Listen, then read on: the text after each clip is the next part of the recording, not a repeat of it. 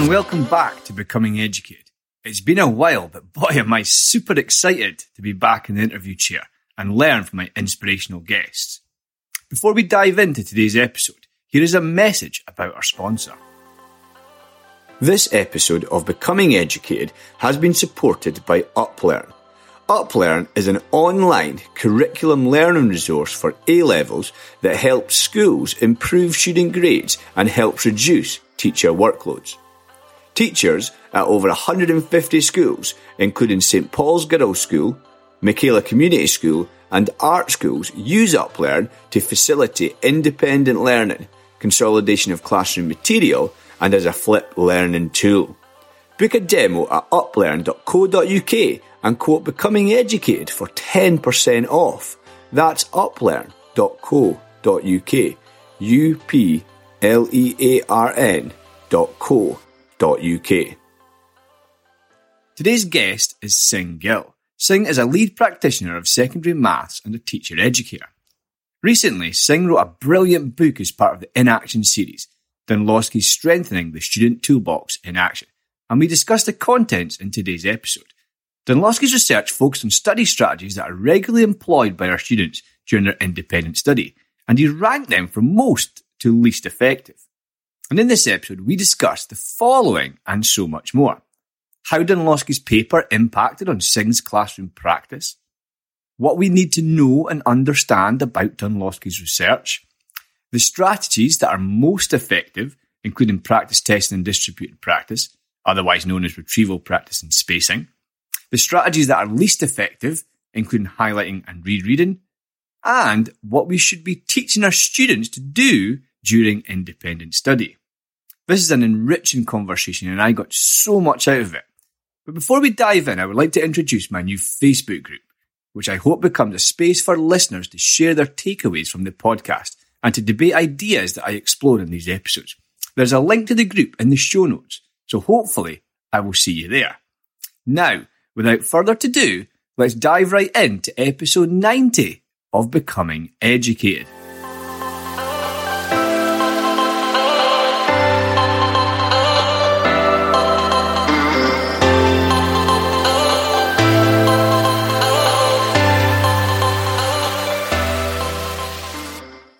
Singh, I'm absolutely delighted to have you on Becoming Educated this evening. How are you? I'm really good, Darren. Thank you very much. Thank you for having me. It's great to be here. Thank you. No, it's an absolute pleasure. I've been a supporter. I've been looking forward to your book coming out for quite some time, and I'm delighted to have it here in my hands right now, and I'm delighted to explore that in tonight's episode. So before we do that and dive into the questions, can you share a little bit about you and your career in education to date, please? Yeah, sure. So I've been a secondary maths teacher for the better part of a decade now. And the last few years I've been a lead practitioner in a local comprehensive. I also have written various blogs for Education Endowment Foundation research schools, and then a master's in expert teaching with Ambition Institute.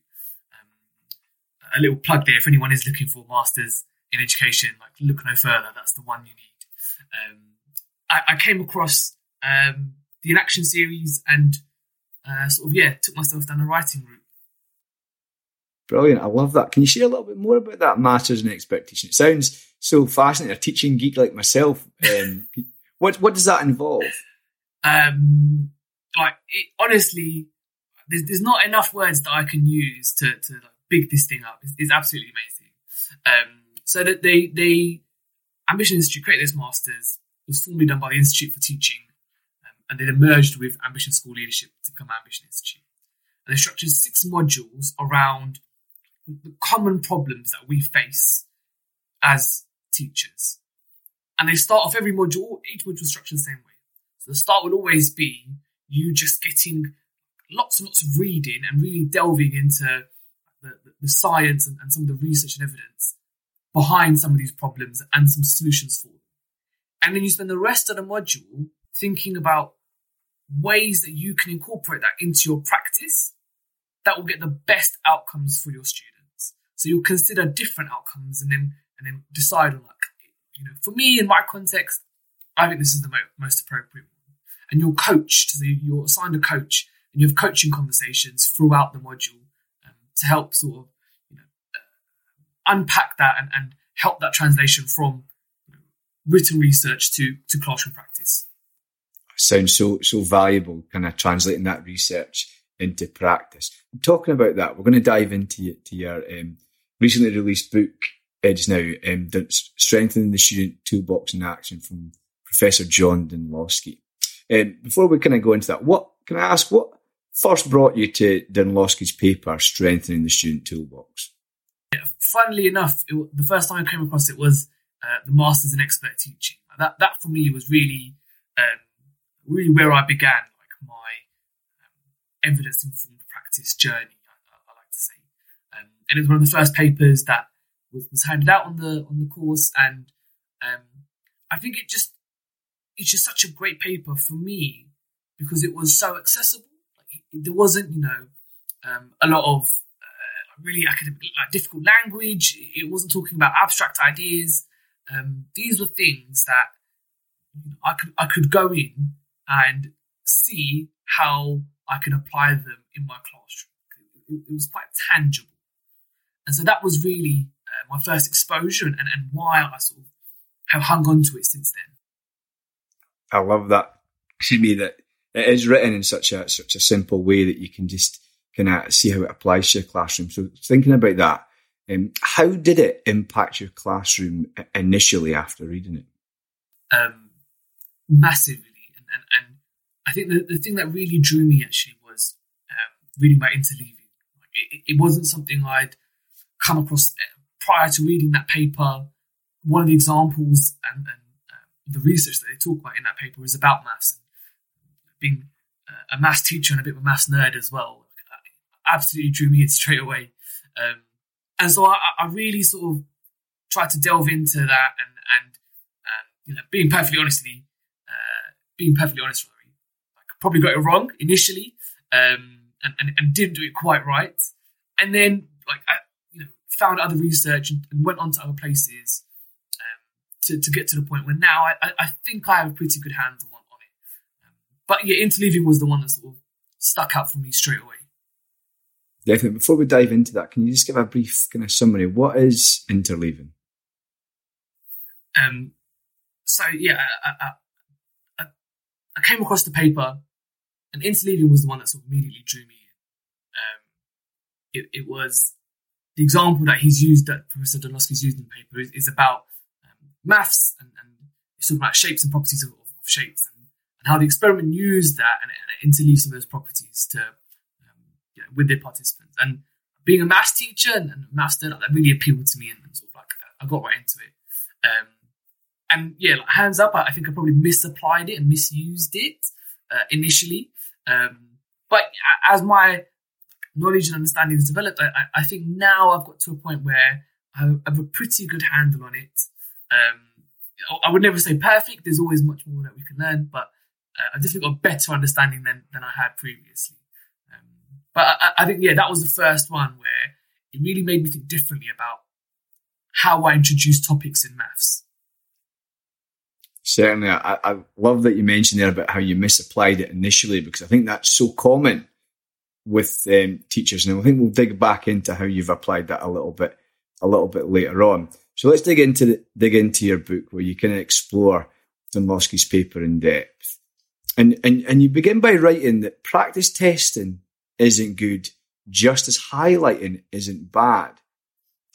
And I love that line. Can I ask, what do we need to know and understand about Dunlosky's research?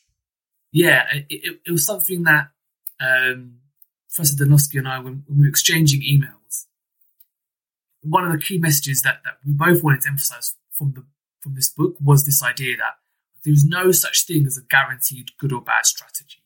We don't want people to run away from this book or this paper and say, I'm going to only do testing and distributed practice. I'm never going to let my kids touch a highlighter. I'm never going to let them summarize. And I think what really emphasized that for me was the categorization that Dunlosky used in the paper wasn't about good or bad. It was, I've dubbed it the spectrum of effectiveness. These are can be most effective, and these are can be least effective. And so, we could do practice testing really badly. If we do practice testing and it's just too difficult, kids won't really benefit. If we do it and kids are getting it wrong and we don't give them feedback, they're going to consolidate the wrong thing because we're not correcting them. If kids are really good at summarising, then we shouldn't stop them from doing that. It can help when kids are good at it. And similarly, if kids want to highlight, there's nothing wrong with highlighting as long as that's not their only tool in their toolbox. I think that's so important because I think some people could read that and think that, we can't let the students do highlighting anymore and we need to do lots of testing. So it's interesting. Does Dunlosky ever talk about combining these things? So students that you could increase the effectiveness, as you called it, if you highlight and then practice test the things you highlight? Potentially. I don't think he necessarily discusses specifically how to combine it, but there's no reason to. I think the suggestion you just gave is a great one. If I'm reading a bit from a textbook and I've highlighted the key bits of information from that, because what I'm going to do the next day is look at the title and then cover the rest of the page and try and recall everything that I've highlighted. And I'll write it down somewhere. When I then go to check my work, I can easily mark it and correct myself because I've already highlighted it. So if that's how you're using highlighting to facilitate almost practice testing, I think that's brilliant. I think actually you're making your life much easier by doing a combination of those things. Yeah, I really like that suggestion. Right, thank you. I'm going to start telling my kids that's exactly what to do. Those that highlight, you make sure you start retrieving that. Absolutely. At the early stages of the book, you include the science of learning. Can I ask you, why is that important and what should we know about the science of learning? Gosh, it's definitely not a small question, isn't it? What should we know about the science of learning? I'll start with the first question, which was, why is it important? Or at least why I felt it was important. One of my favourite quotes is if we don't give people the understanding, they'll use these ideas in the wrong way at the wrong times and for the wrong reasons. And that's really why I made that effort to include that chapter in there. What we don't want to do is just, tell someone this is distributed practice, this is how you use it. And if they don't understand why that works, it's easy to then misapply it. If they don't understand how forgetting happens and how forgetting can sometimes facilitate better learning, it makes it more difficult to use something like distributed practice properly. So that's why I made an effort to do that.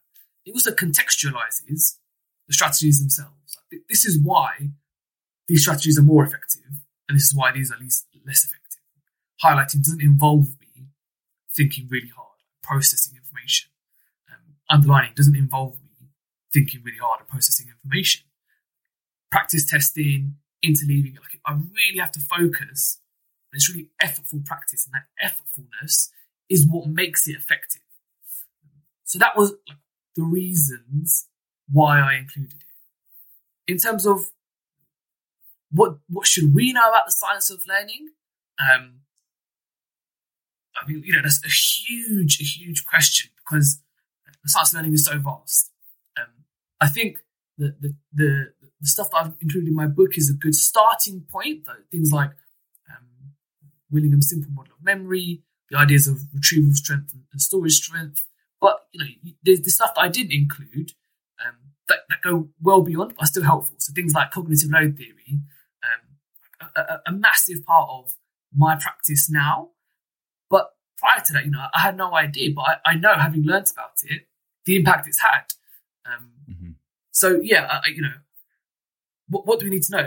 As much as you possibly can, I guess is the answer. No, it's certainly. I think that having that understanding of Willingham's model of memory really brings to life some of the strategies that Dunlosky talks about, and of course it's such a vast area, but you mentioned their cognitive load theory. I think understanding some of these things can really make us really good teachers. I'm interviewing Ross Morrison McGill in a few weeks, and he talks about how understanding memory is one of the number one things that teachers should know. And I found it so fascinating that these things in books just like yours come up time and time again, and you articulate it so well in there. So let's dive into Dunlosky's strategies. What are the most effective strategies that he shares? So the two that Dunlosky rated most effective were practice testing and distributed practice, also known as retrieval practice and space practice as well. And to contextualize it as well for people who may be unfamiliar, the toolbox paper was a summary that Professor Dunlosky put together, but the actual research was done by Dunlosky and a number of colleagues, and it's a significantly longer paper. But that's where the toolbox paper sort of came from. So they pulled together all of this research around these 10 strategies, and then Professor Dunlosky did a great job of summarizing it into the toolbox paper and then categorizing it into these strategies.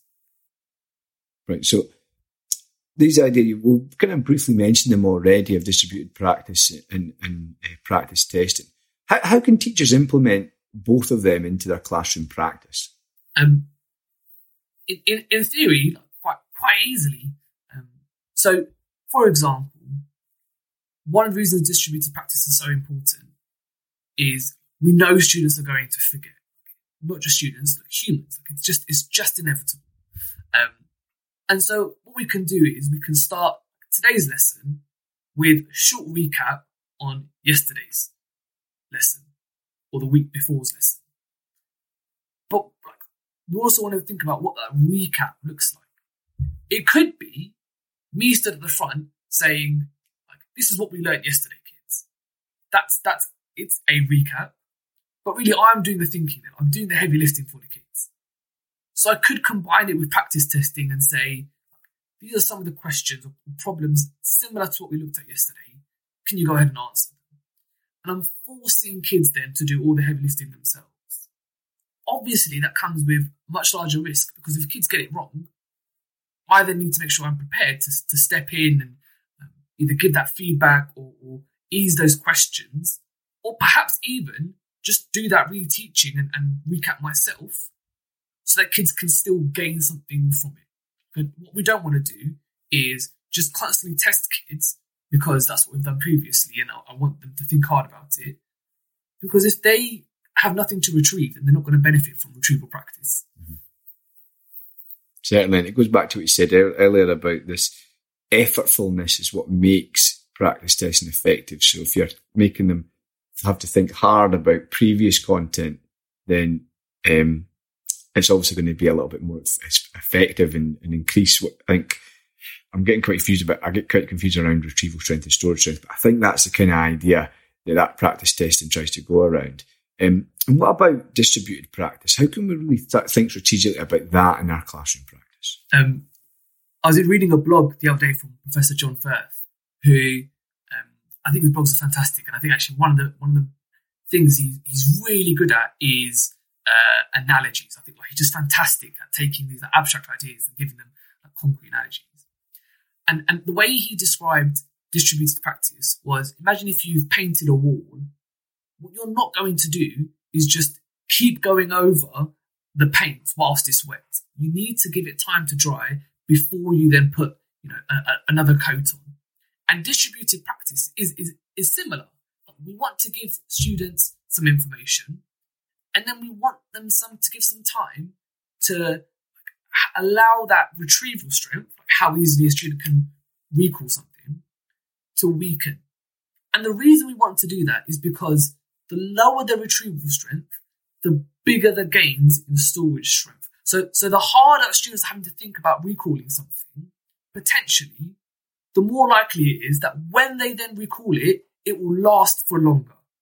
And so that's why distributed practice is really good. We don't just want to constantly review stuff. We want to allow time for the information to settle, for them to have to, I think the word you picked out was spot on, for them to have to think effortfully about this information and bring it into their to the front of their minds. Right, I love that. And Jonathan Firth's been on this podcast before, and I'm hoping to speak to him again. So I love that you mentioned that in his analogy. I love that one about the painting, going back over it, and what you said there about the retrieval strength lowering and then bringing that back to the front gives that massive gain. I love that. I love the way that you put that. Thank you so much. Thinking about practice testing and distributed practice, in your book, you wonderfully kind of consider limitations of them. And I think this is such an important thing, because it's not important that we don't see them as as a silver bullet, because we need to think really carefully about our practice with them. But what limitations do we need to be mindful of with practice testing and distributed practice? Yeah, I mean, going back to like our discussion at the start, we shouldn't see these things as good things. The paper, and hopefully what the message from the book is as well, that these can be good or effective when used well.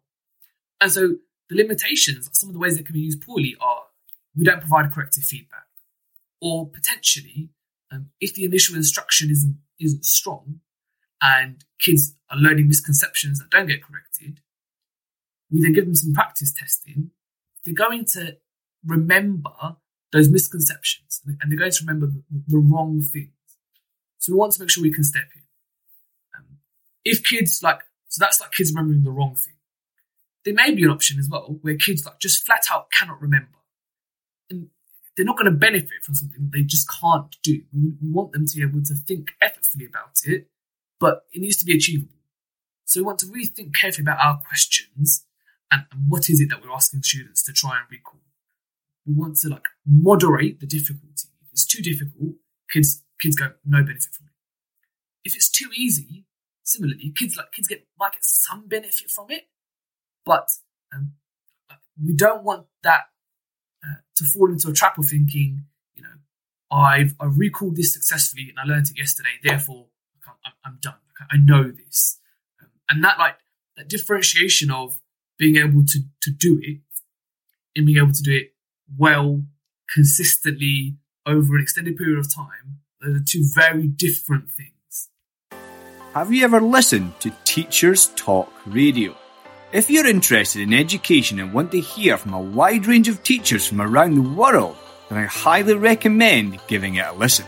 You can listen live via the TTR website at ttradio.org, or listen back on all good podcast platforms. I particularly like the listen back page on the website, where you can type any name and it will locate the show you want, featuring the guest or host. Amazing stuff. So I love that. I love the notes you made about not providing feedback and the initial instruction. I think that's so important. We're not asking students to retrieve things when we've not got our initial explanations correct, because you don't want to embed that misconceptions. And that notes on moderating difficulty. What Björk calls it desirable difficulties. Yes. Just get that get that level of challenge. So kind of going back to what we said just a couple of moments ago about the effort, and the more effort you put in, the more effective it is. But if there's too much effort and they're struggling really hard, it's going to have minimal impact. So that's some really, really useful points for us to consider when we're thinking about these and embedding them in our classroom practice. Now, moving on from those kind of most effective strategies, you use the terminology of much promise. So what are the strategies that have much promise? So much promise, or the reasons for the categorizations for much promise were mainly to do with the fact that the evidence around them generally supported the strategies, but was quite narrow and limited. So at the time, for example, interleaving, a lot of the research had been done in maths. There was some research in subjects like art and PE, so things that involve movements as well. But it was quite limited. There wasn't enough for Professor Doroski to say, I'm going to push it up into the higher category. So that's where sort of the categorization of much promise came from. So we mentioned interleaving earlier on. Can you exemplify that for the listeners? Can you give us an insight into your classroom and how you've used interleaving? What do you use it for? Yeah, what I'll do is tell you how I used it wrong at the start when I first started doing, because I think it's helpful to know, like, that we all make mistakes and it's okay, but also as a non-example, like, interleaving is quite enticing, and lots of people really want to do it. So I think to exemplify some things we want to avoid.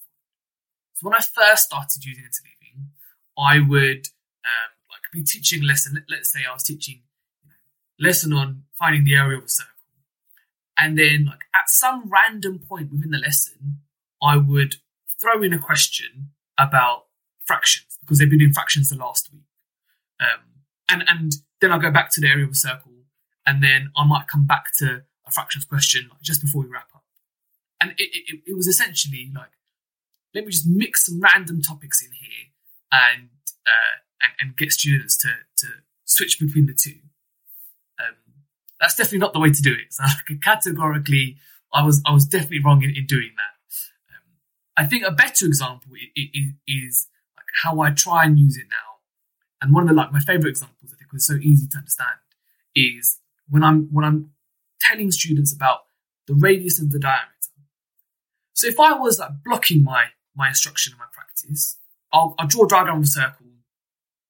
I'll label the radius on it, and I'll 5 centimeters, and then I'll say, like, this is the radius, it's 5 centimeters, and then I'll give students similar diagrams, and say, write down the radius of this, and write down the diameter, which is twice the radius, and they'll go through and they'll write down radius diameter for each of these, and then I'll say, this is the diameter, it's 16 centimeters. To find the radius, you half it, and then I'll give them loads of questions which have the diameter on, and they're finding diameter, radius. And really what they're doing each time is, in the first set where they've just got the radius, they're just copying down what's in the question, because that's what the radius is. And then all they're thinking is, all right, I just got to double this number. In the second set of questions, they're copying down the diameter value, and they're thinking, right, I just got half this number. And they're not really focusing their attention to what is radius and diameter. So that's if I was blocking them. If I was interleaving, I would draw my circle, draw the radius on, and say, this is how you find the radius and diameter. Then I would give another example with the diameter. So draw a circle, draw the diameter, and say, this is how you now find the radius and diameter. And then my practice would be, I want you to find radius and diameter for all of these circles, but the questions would differ. So in a completely random order, there would be questions involving where they're given the radius, also where they are then given the diameter, and they will be mixed up. So each time they're having to think, well, hold on, what do I have? Do I have the radius or do I have the diameter? And once they've decided that, they then have to think about, well, now I've got one, how do I then get to the other? And they're reinforcing that relationship each time, rather than sort of just blindly regurgitating a process, essentially. It really draws your attention to what is the relationship between these two properties of a circle. It brings in that kind of effort in their work as well, because imagine if you're just going through and half in the diameter all the time, it becomes a little bit easier, and it gives this kind of illusion of knowing and makes it feel comfortable, whereas mixing that up, as you've mentioned there, just gives that little bit of uncomfortable feeling, which means they can't quite relax and have to keep thinking. Yeah, and one of the things that really stuck out to me when I was reading the research was this experiment that Professor Danowski described in the Toolbox paper. In the blocked group versus the interleaved group, the blocked group made 4 times as many content errors. And content errors were things where they had misapplied a formula. They selected the wrong formula, they misidentified the shape. Like it was to do with this subject knowledge, as opposed to like a numerical error. Like they've just typed in the wrong number in the calculator. So even though our students might find it harder initially, they'll make more mistakes initially. In the long term, because we're getting them to think really hard about this concept, this feature, and underlying principles, that's what they're going to remember when they then come back to it next. So they're more likely to remember that concept rather than just like this process that we've just drilled into them. And it's a wonderful example in what you kind of note there. Although they might make more mistakes in the interim, it's going to work out That's a fascinating insight that you mentioned from Dunlosky's research about 4 times as many errors in the blocked word. That's amazing when you think about it. Yeah, and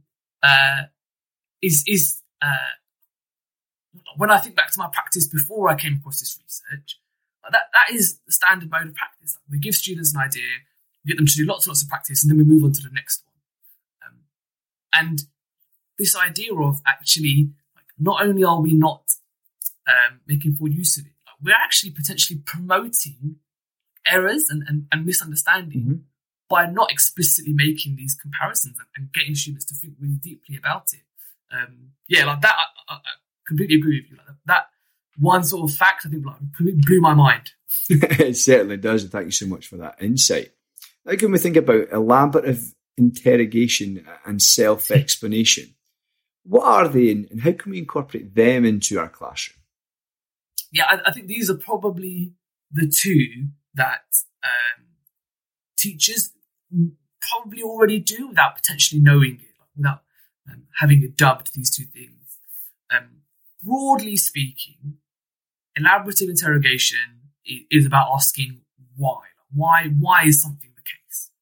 And self-explanation is asking yourself what's happening or how has something happened. So for going back to the radius and diameter example, I might put up a question, a circle with a diameter, and say, this is 16 centimeters. The radius is 8. Why? Why is the radius 8? Because I want students to recall the relationship between these two concepts, between the idea of diameter and radius. So that's why.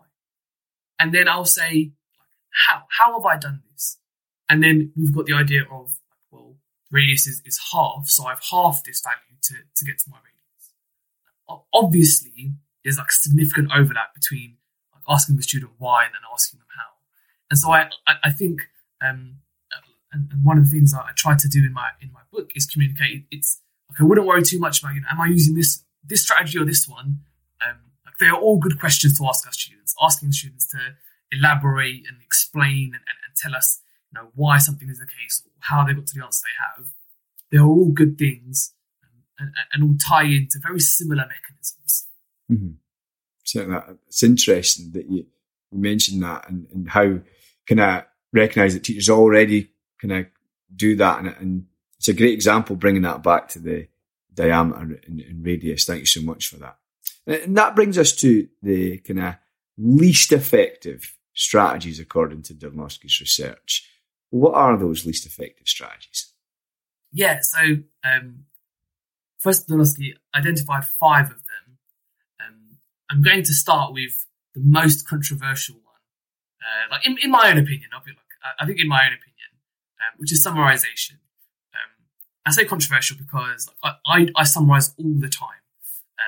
When I'm making notes, when I was studying for my master's, for my undergraduate degree, I'm constantly summarizing what I listened to or heard in lectures and things like that. And so I came across the toolbox paper and there's this categorization of least effective or less effective. I couldn't quite square that circle. I then read Zoe and Mark Enser's In Action book, part of the series around generative learning, and summarization is one of the promoted strategies in there. That added to even more confusion. And I think the key to unlocking the categorization here is the idea of opportunity cost. I think what Professor Dunlosky tried to communicate is the idea that summarization in and of itself is not a bad technique. However, it's potentially not as good as some of the other ones who in the categories above it. So, the amount of time I might spend training a student to become a skilled summarizer, I could be better off just giving them a quiz and getting them to try and recall that information. I could be better off getting them to explain and expand on an idea and use some self-explanation. And so there's the idea of opportunity cost. This is good, but there's something that might be even better. I think, funnily enough, I was listening to one of your podcasts with John Hutchinson the other day, and you discussed the quote from Dylan Wiliam, who says essentially the same thing. how can we stop someone doing something good to make time for them to do something even better? And I think that's a similar concept with summarization. The other ones were highlighting and underlining, essentially not very effortful processes. I can highlight and underline a passage of text without really actively processing that information. It's not effortful in the same way some of the other strategies are. However, if my purpose is to make it really easy for me to come back to that information later on and pick it out, it's great, brilliant. Going back to the conversation we had earlier, and actually the idea you gave me about kids using it as a way to facilitate practice testing, brilliant. There's nothing wrong with that at all. We definitely don't want kids or even ourselves to be chucking our highlighters in the bin. That's definitely not what Professor Danofsky said. I think his phrasing is, he calls it a safety blanket. A highlighter is a safety blanket for our students.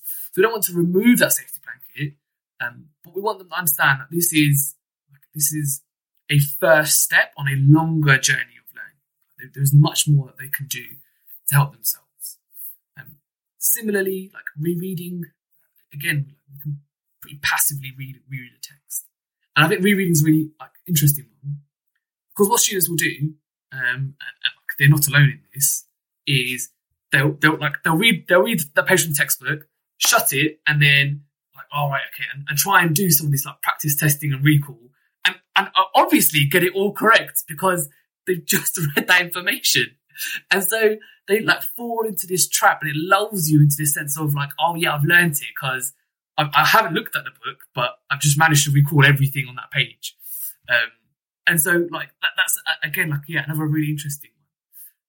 And then I think the other two were keyword mnemonic, imagery for text, and he sort of grouped these into similar things.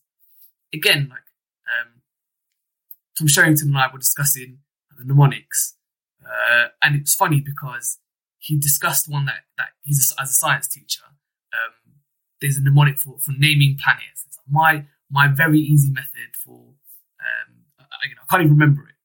And so what happens is kids will remember the mnemonic, but then not remember what those things are behind it. And so again, what do I really want my kids to pay attention to? Is it this mnemonic, or is it the thing behind it? And again, if I can do that successfully, do it. I think it's fantastic. In maths, we teach SOHCAHTOA religiously in trigonometry.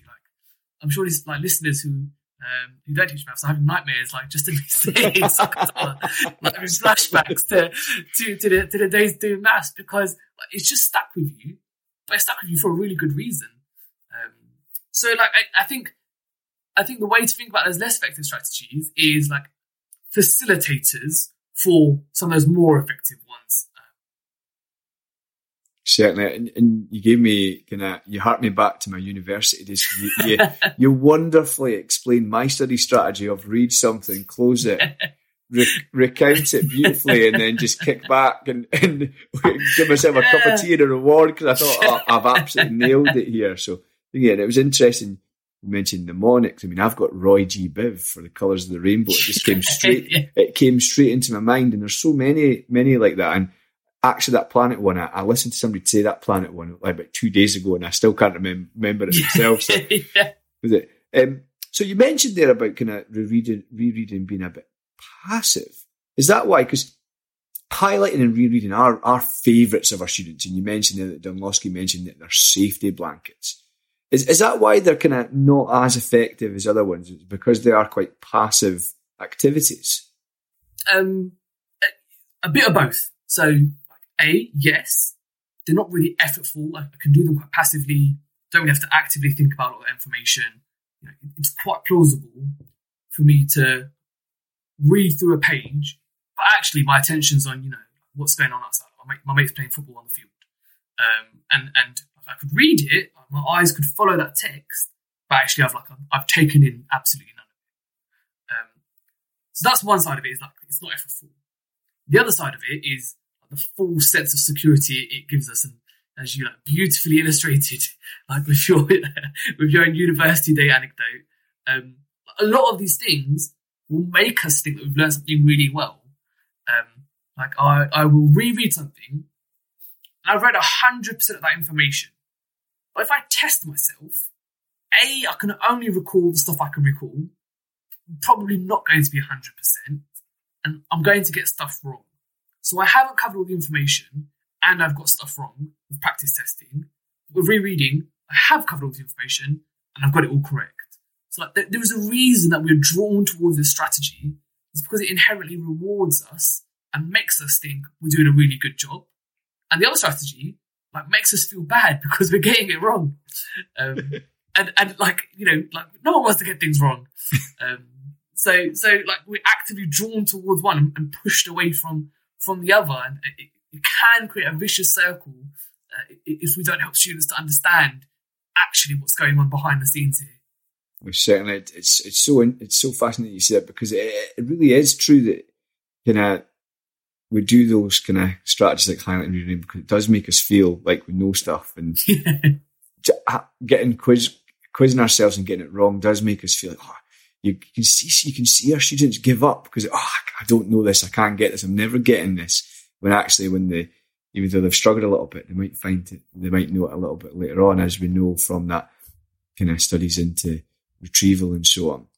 And kind of to close off that section there, kind of thinking about students' independent study, I'm fascinated by independent study and what we should be teaching our students and how we should be guiding them. With all that in mind, what should we be teaching our students to do during independent study?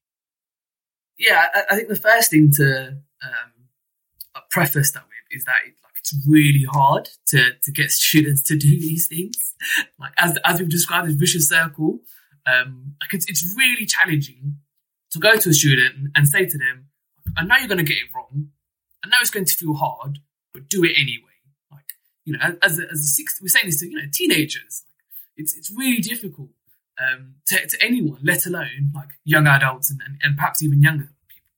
But some of the ways that we can do that is we can account for and control what we can control. So we might start our lessons by saying, right, like, here's a blank piece of paper. I want you to write down everything you possibly can about like, fractions that we did last week. And so it's sort of like making it, you know, kids don't have a question that they need to get right or wrong. They're just trying to remember as much as they can. But we know that recall can be helpful. Mm-hmm. We could set homework tasks that do similar things. Like, this is a homework I set to you last month. So in that lesson, what we're going to do is I'm going to recap some of these things. I might do some, you know, mini whiteboard activities just to like refresh that memory and make sure students have got like the correct understanding. And then for homework, I'll set that topic that I've just refreshed for them. So I've like clarified it in the lesson and then getting them to consolidate it as homework afterwards. And really easy, like you could reuse homework. There's nothing to say. Like if kids done it once, they shouldn't do it again. They're going to forget it, right? Like I'd be amazed if a student sat there going, yeah, I answered this question 6 weeks ago, and just recalls the answer without thinking about it. You know, if they can do that, then they should be probably studying for the undergraduate. I think the GCSEs they can get a pass on their GCSEs. And I think like regularly reminding students, like giving them flashcards, giving them the resources, and saying like, you know, I can see you've highlighted your notes. Great starting point. Like, what else are you doing? And engaging them in those conversations, helping them to be accountable for it as well. Like, show me your flashcards. Like, everyone's going home. This is your homework, is to go home and make these flashcards. So I think those are some of the ways that we can sort of facilitate students becoming independent and using these strategies for themselves. Certainly, I love flashcards, and it's a great way for families to get involved with their children and then getting it out, picture the scene, you know, kind of student, you're not getting your pudding until you answer 5 questions. 5 questions about science with a flashcard, you know, it would be, what a fantastic way to help them. Yeah, absolutely. Them learn stuff. And I love that note about how you can reuse homework. You know, it's teaching's a busy job and there's a lot of workload with teaching. And it's wonderful how you said that, you know, it's very unlikely to have a student that can remember an exact question they were asked 6 weeks, 2 months later. So that's an interesting point that we can make, that and it also brings about that spacing as well, because you're bringing something back and reusing it a little bit later on. So thank you for that. You close off the book by offering some words of caution. So what words of caution can you provide for us now that we're armed with the information around the least effective, the much promise, and the most effective strategies? I think you touched on the point there, right? Like, teaching is a really, really busy job. It's very rare that we get time to sit and reflect and think deeply about, what do I want to change about my practice? How can I develop something new in my practice? Mm-hmm. Let alone having that conversation with colleagues. And so what really commonly happens is we will, and as I demonstrated, like with interleaving, we'll read something and think, right, like, I'm going on Monday morning and I'm going to do this thing. And that's not to say, like, I think the enthusiasm there is brilliant. Like, I love it when teachers do that, because like, it shows me that they're really keen to improve themselves. But really, like, the key thing that matters is they're really keen to improve their outcomes for the students that they're working with. However, we want to temper that enthusiasm and like, approach it with some caution, because our goal is to improve the outcomes for our students. But if we make a change without necessarily fully understanding it, we run the risk of potentially doing the opposite. So, like, as I said, like, me throwing in random bits of like learning and random unrelated topics when I was first trying interleaving, I probably just created more confusion for my students than actually, like, facilitating their learning. If I'm practice testing, and as we've said many times, I'm not giving them feedback, like I missed the part that feedback is key, then they're going to consolidate the wrong thing. And so instead of helping our kids, we potentially run the risk of hindering them. So that's why it's important to, like, really take time and approach this with some caution. And I signposted some of the resources that I use for myself and when I work with teachers and leaders across the sector from the EEF and their implementation guidance. Because the question they start from is, well, like, what is the problem that we're trying to solve? And having a really good understanding of that problem before we start to, like, think about the implementation of a solution, I think is key. Like, if we don't know what we're trying to fix, we don't know when we'll fix it. So I can't remember. I think it was Sarah Cottingham talking with Craig Barton on a podcast, or it might have been a blog, and she referenced. I think it might have been a blog actually, and she referenced why sometimes tips and tricks don't work for teachers because they don't actually fix the initial problem. So it's wonderful that you reference the implementation guide and that key question about, what is the problem we're investigating and how can we fix it? So just to close off there before we move into the quickfire questions, the questions that I ask every guest, can you direct people please to where they can buy the book, and can you direct them to where they might be able to interact with you a little bit more, perhaps a social media handle or a blog?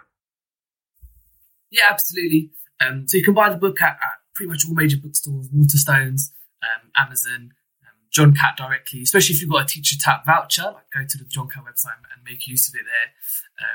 You can contact me on Twitter at inspiredlearn_, or you can read some of my thinking on my blog, bit.ly/unpackingeducation. Right, thank you. I love that little mention for the Teacher Tap vouchers, which of course we're racking up just now. So I highly recommend you using one of them to get Singh's wonderful book about John Dunlosky's paper. So it brings us to the end of the interview section. Thank you so much for sharing some of the insights and wisdom there.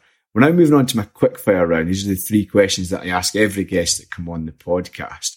Are you ready for them? Sure, let's go.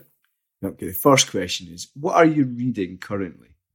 I'm taking a break from academic and education-based reading. I'm reading a book called People Person by Candice Carty-Williams. It's set in London, really interesting fictional story. But yeah, I want to just take some time out. Well, we certainly need to. I think I need to take some of that advice. Yeah. I can kind of get wrapped up too much, but certainly I can imagine after writing a book and immersed in educational research and books, it's worthwhile taking some time off. So thanks for sharing that. My second question to you is, what is your current professional development focus? So I also work with Ambition Institute as a teacher educator, and part of my role there involves coaching. So that's really my focus, and specifically around instructional coaching and developing my knowledge and practice of that. Right, thank you. It's such a current theme in education, and something that we really need to think deeply about to get right. So thank you for mentioning that. And my final question to you, Singh, is, what do you love the most about being a teacher? I'm going to hijack John Hutchinson's response here to your question, to the same question. I think he said something along the lines of conversations with children are much more interesting than conversations with adults. And yeah, I think that sums it up pretty nicely. It certainly does. It's such a wonderful job to be in, and the young people are kind of a huge part of that. So thank you so much for sharing that. So that brings us to the end of the episode today. I'd like to thank you so much for giving up your time on a Tuesday evening and persevering through some technical difficulties that we had with the internet connection. But thank you so much for sharing your wisdom and your work, and I'd encourage anyone to go out and buy your book. Thank you for having me. Had a great time. Thank you very much. Thank you so much for listening to Becoming Educated. Before you go, can I ask for a few things that will only take a minute? I'd love it if you could review the podcast wherever you are listening from to get each episode into more ears. If you want to support the podcast, you can buy me a coffee at buymeacoffee.com/DN Leslie. And finally, to keep the conversation going, please use the hashtag BecomingEducated and tag me on Twitter @DN Leslie. I'll be back soon with more insights and knowledge from the greatest profession on earth.